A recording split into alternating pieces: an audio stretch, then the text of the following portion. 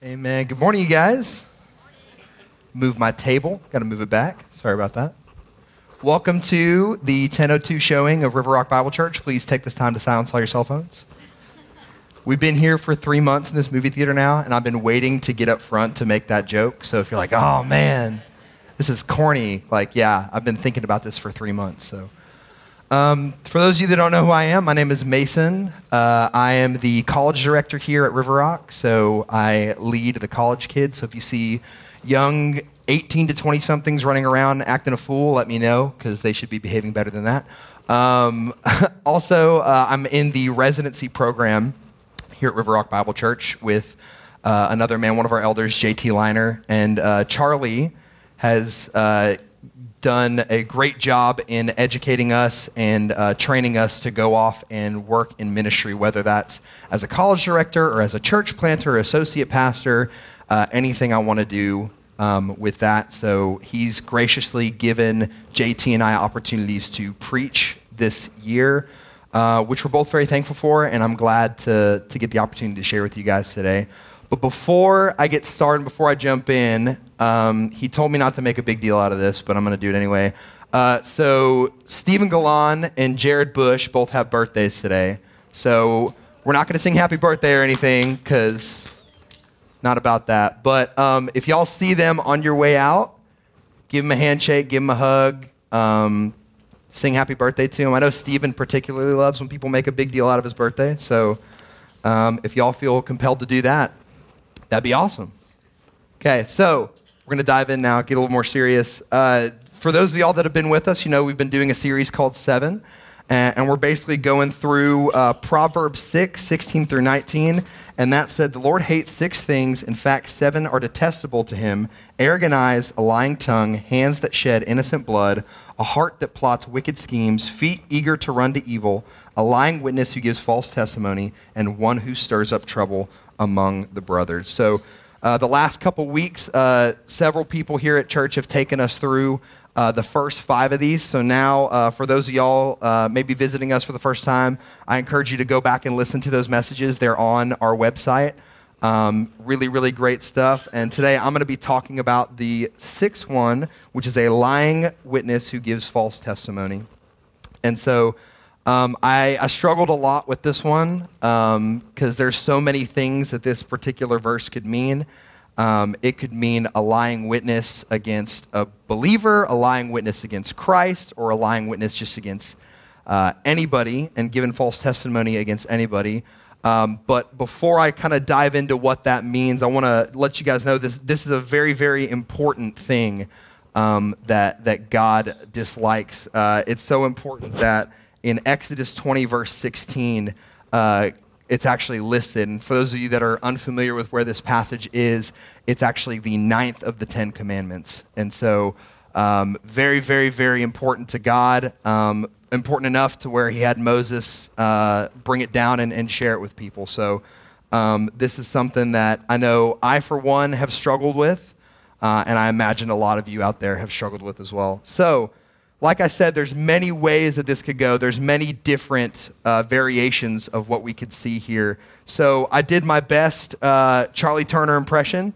I used my residency knowledge that I've gained and actually looked up the Hebrew for this text. And the Hebrew for it is shaker ed. I think I'm pronouncing that right. If I'm not, Chuck will pat me on the back later and say, hey, here's how you pronounce it, because he's very, very good at languages. But it means to cause a rift. So it's not a false testimony against God. It is a false testimony against a person. And it means to share lies about someone else, and in doing so, that causes a rift. So I don't know about any of you guys, but I've had a lot of times in my life where I have not been truthful with people, and it has caused a rift. And so I'm going to give you one example from my childhood to kind of peel back the curtain a little bit and let you guys get to know me a little bit better. But when I was in high school, I would get grounded all the time because I was not very good at listening to what my parents had to tell me. So most of the time, we had like a curfew for our cell phones, right? So it's like, all right, 10 o'clock, your phone's got to be downstairs, charging. This is like just when texting became like a huge thing and people were all over social media and everything. So like you can't take your phone upstairs with you. You got to leave it downstairs plugged in. And for whatever reason, I heard you can take your phone and hide it under your pillow. And as long as it's back downstairs by the time they get up in the morning, you're good to go. So that's what I heard, but apparently there was some disagreement there because I was grounded from my phone a lot. And when I was in high school, I had a girlfriend that I would love to text all the time and interact with. And so one time, in particular, when I was grounded, I went downstairs. My parents had gone to bed. I kind of did a couple looks over my shoulder, went up and listened to their bedroom door, and I heard my dad snoring. I was like, awesome, we're good to go. So I ran, grabbed my phone, start texting my girlfriend, and all of a sudden, like, there's really old wooden floors in the house that I grew up in. And I hear just this creaking, like this little footsteps. I'm like, oh no. So I delete the text messages I had sent and received and threw my phone back on the charger and just like stood there and act like I was walking to the kitchen. So my mom comes around the corner, hey, what are you doing? Nothing. Just getting a snack. Nothing. Okay. Well, it's really late. Like you should be going to bed. I was like, oh yeah. Sorry. I'm gonna go get a snack. I'm gonna go to bed. Okay. Well, you weren't touching your phone, were you? Oh no. Me? No, never do that. No, never touch my phone ever. No, I'm grounded. I know better. She's like, okay, well, let's just check and see. And me, being the slick 16-year-old that I was like, okay, there's no way that she's going to be able to tell that I deleted text messages. So she grabs the phone, looks through, she's like, no new text messages, all right. And then the unthinkable happens. I get a text message from my girlfriend that is so out of context of anything that it is almost impossible to deny that I deleted text messages beforehand.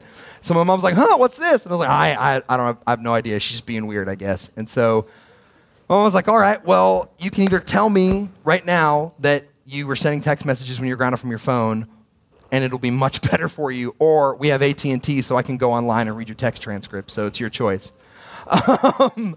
And I was smart in the moment and said, you know what, I'm sorry. I deleted text messages, and I was grounded for several more weeks after that. But the moral of the story there, folks, is when you lie, when you give a false witness, so me lying to my mom was me giving a false witness, it causes a rift, it causes disunity. So not only was my mom mad at me and disappointed, and there was a rift there, but I don't know if any of you have ever interacted with 16-year-old girls.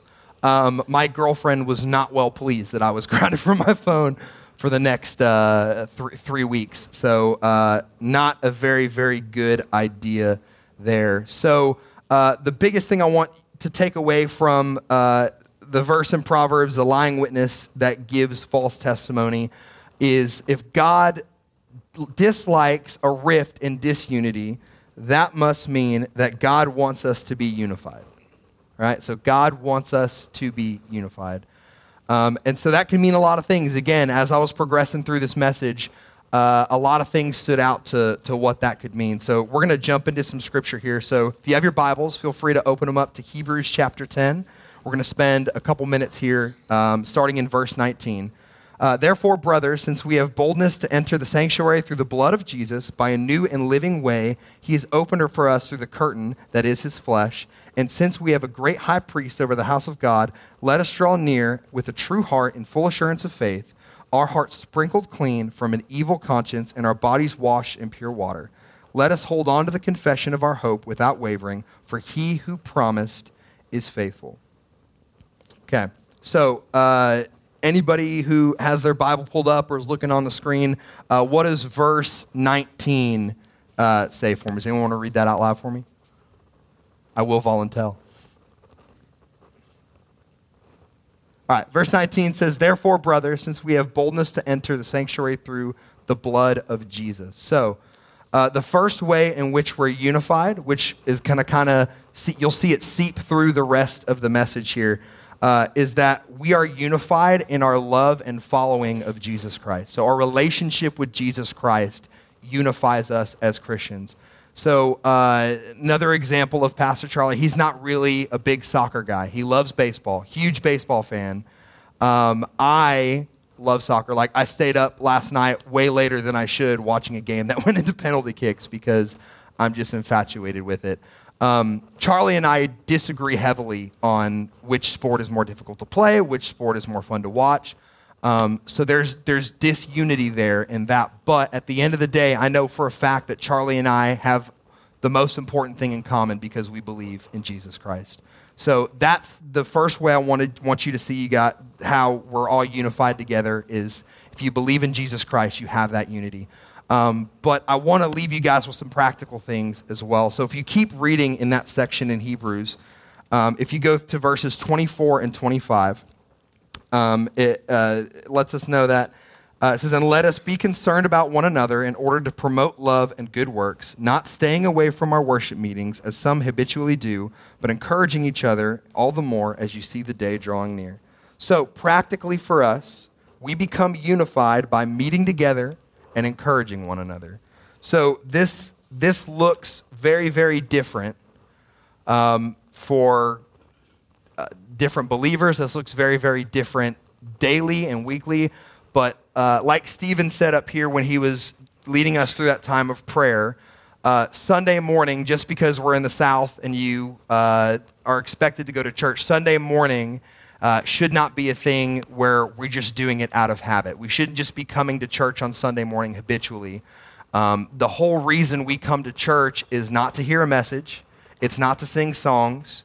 It's not even to show off your new outfit that you got at Kohl's over the weekend for $15, because what a deal. But the reason we all come to church is to be in community with one another. Like, we are the body of Christ. We build each other up. We've had messages before where Charlie's preached about, sometimes he walks into the building, or Stephen said this as well, and he sees somebody, and he needed to see that person that day at church. He needed to see that person and be reminded of the love of Christ and the constant nature of God. And I want us all to realize that. So that's what community looks like. And in practical terms, that looks like Sunday mornings. It looks like finding an area of service because, like Stephen said, we're not asking you to serve because we want you to fulfill a need. Like, we want you to be fulfilled by that need. And I can tell you, serving at this church for several years, it's been an amazing time of growth, and it's been an amazing level of community with my fellow people that I serve with. And then it also looks like small groups during the week. So we'll get to talk a little bit more about small groups here a little bit later. But if you are not a part of a small group, please, I encourage you, check that box on your connection card. We say all the time here at River Rock, life happens in circles, not in rows. So Sunday morning, you will not be known and supported enough if you just come here on Sundays. Please, please, please get plugged into a small group.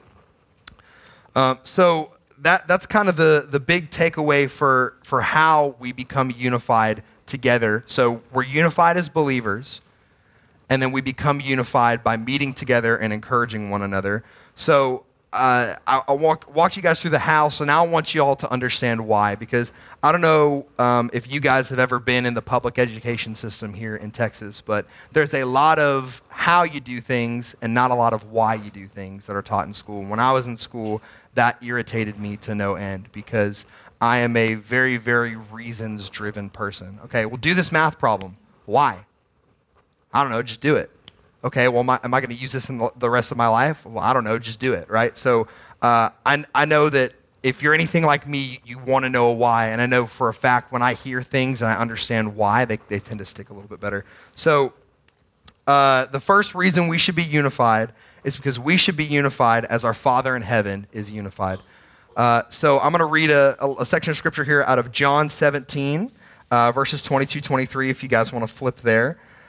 So this is Jesus in the garden before he's being sent to be crucified. So Jesus is alone in the Garden of Gethsemane. He's praying to the Father, and this is one of the things that he lifts up. So he says, "I have given them the glory you have given me. May there be one as we are one. I am in them, and you are in me. May they be made completely one, so the world may know you have sent me and loved them as you have loved me."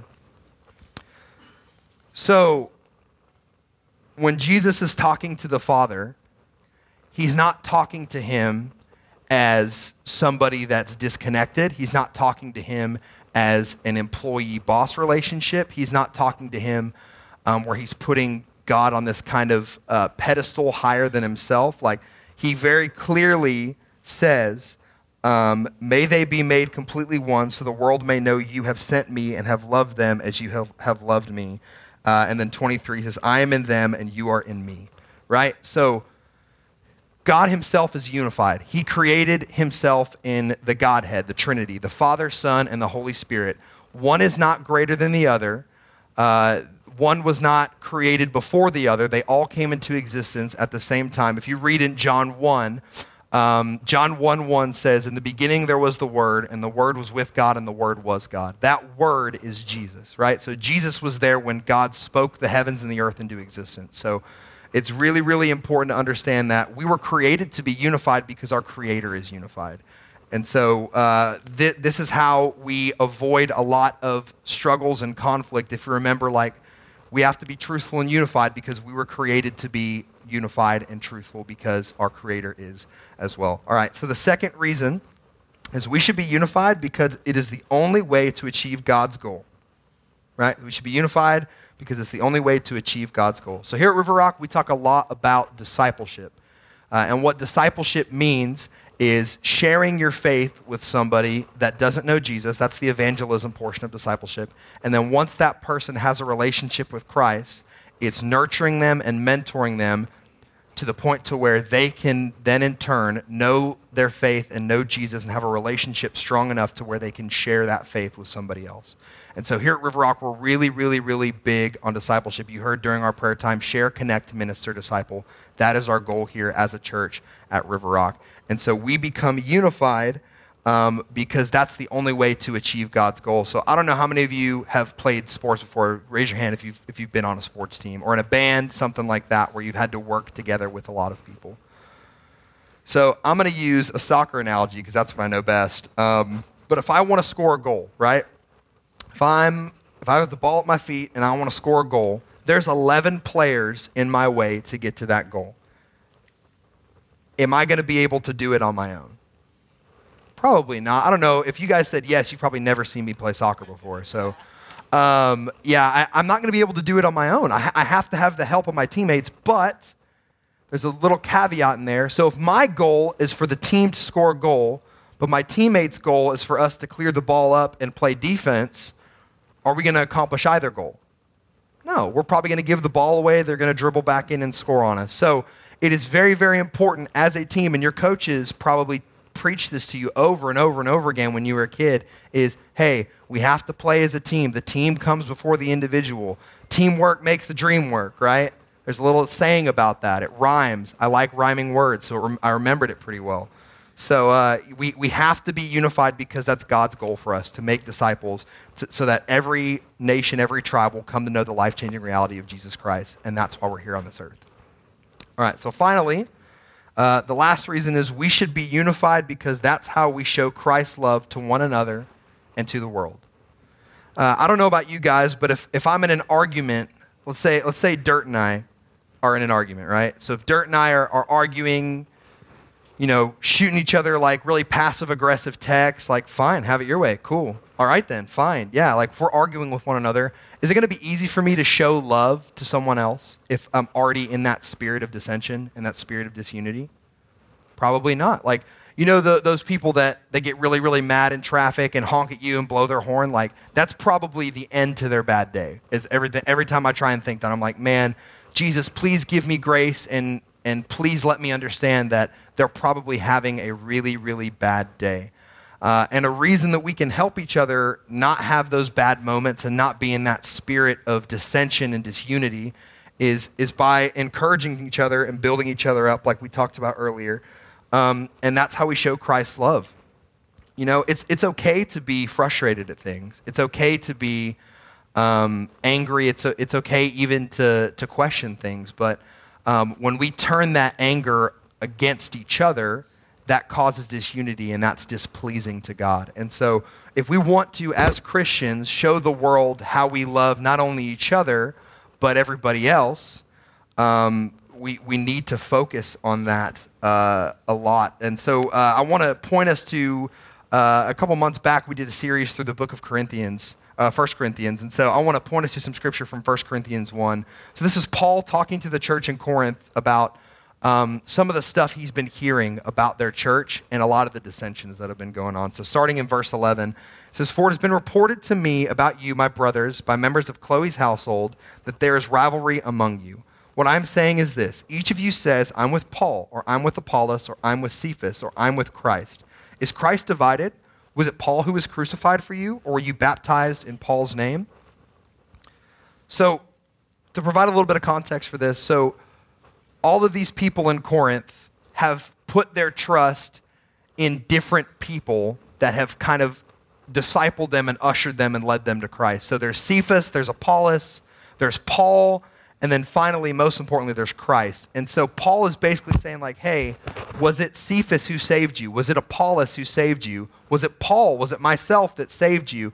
Or was it Christ? And then he goes on later to say, I'm glad that I only baptized a couple of you, because if I would have baptized all of you, I have no idea what would be happening right now. Like, you guys will probably be praising me instead of praising God. And so the application for this for all of us today is, how many times do we as Christians look at somebody and say, man, they would be such a great asset to our church and such a great Christian if only they stopped partying, if only they were sexually immoral, if only they stopped lying to their spouse, right? How many times do we have that but in there, right? The thing that stops us from sharing the gospel and the thing that we think we need to share with them first. So I'm going to give you guys a story here, and I'm proud to say that this is a story about the pastor of our church. And if you guys have never had a conversation with Charlie, please get to know him. He's such a great, loving guy. He's got such a good character,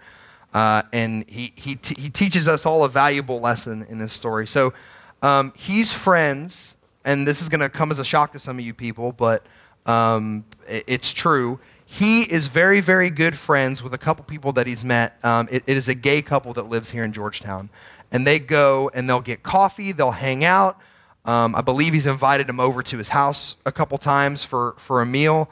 And so, as it often does, when you have a Christian pastor hanging out with an openly homosexual couple, the topic comes up of, hey, pastor, what do you think about my lifestyle? You're a Christian.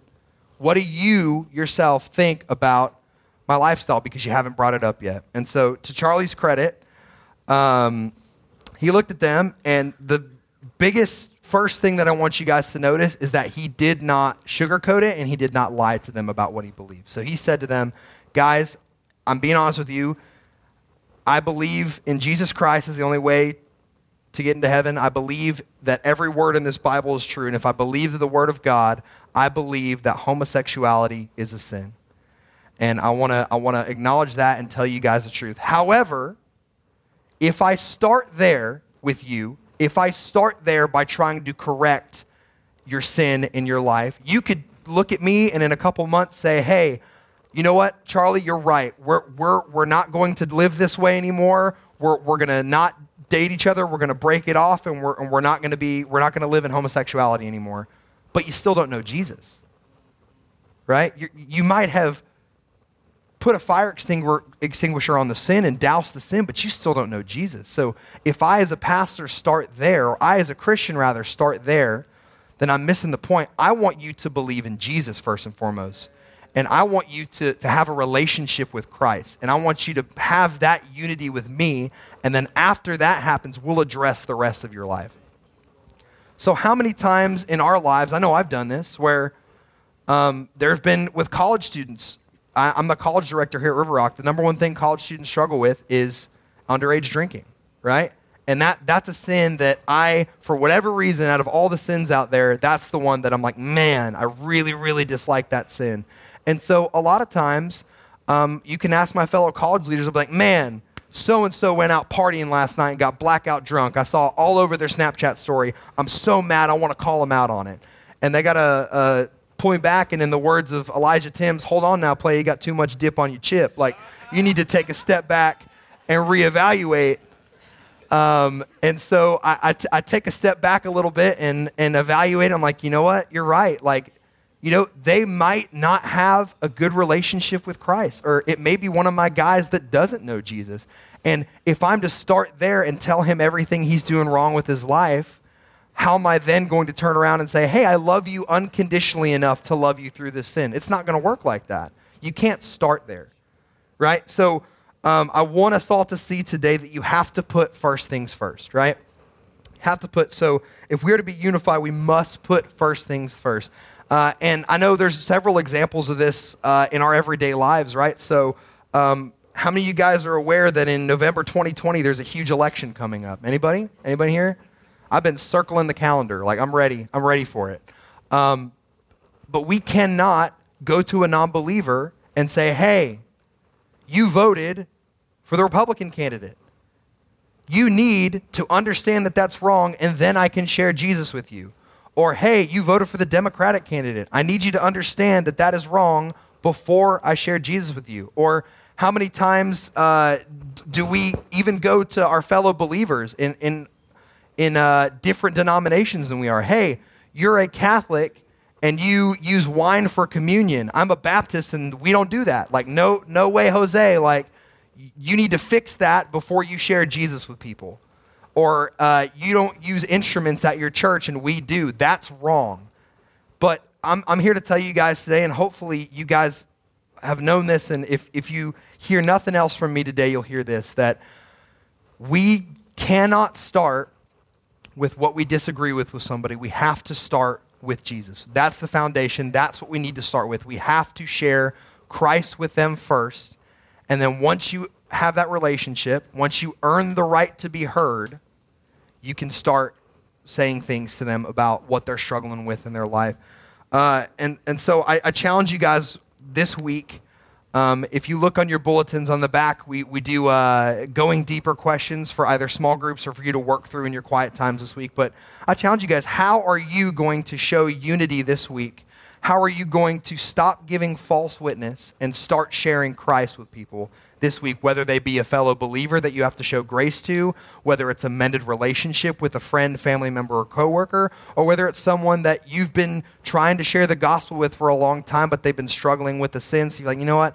I really, really want them to work that out first, and then I'll bring Jesus to them. Because Jesus doesn't call us to come to the altar clean.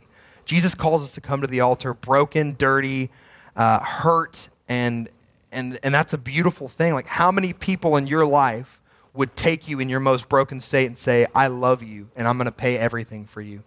And that's the beauty of the cross. That's the beauty of salvation. So I encourage you, if you're not a believer of Jesus Christ today, know that it is not Jesus' will for us to attack you and judge you by your sin. It is Jesus' will for us to share the gospel with you. And I want to invite you in hearing that today. I want you to invite you to ask questions, to explore what it would look like to put your trust in Jesus Christ. So I'm going to pray to close us out here. I'm going to invite the band back up, and we're going to enter into a time of offering. But let's just pray real quick to have our hearts centered into a heart of unity.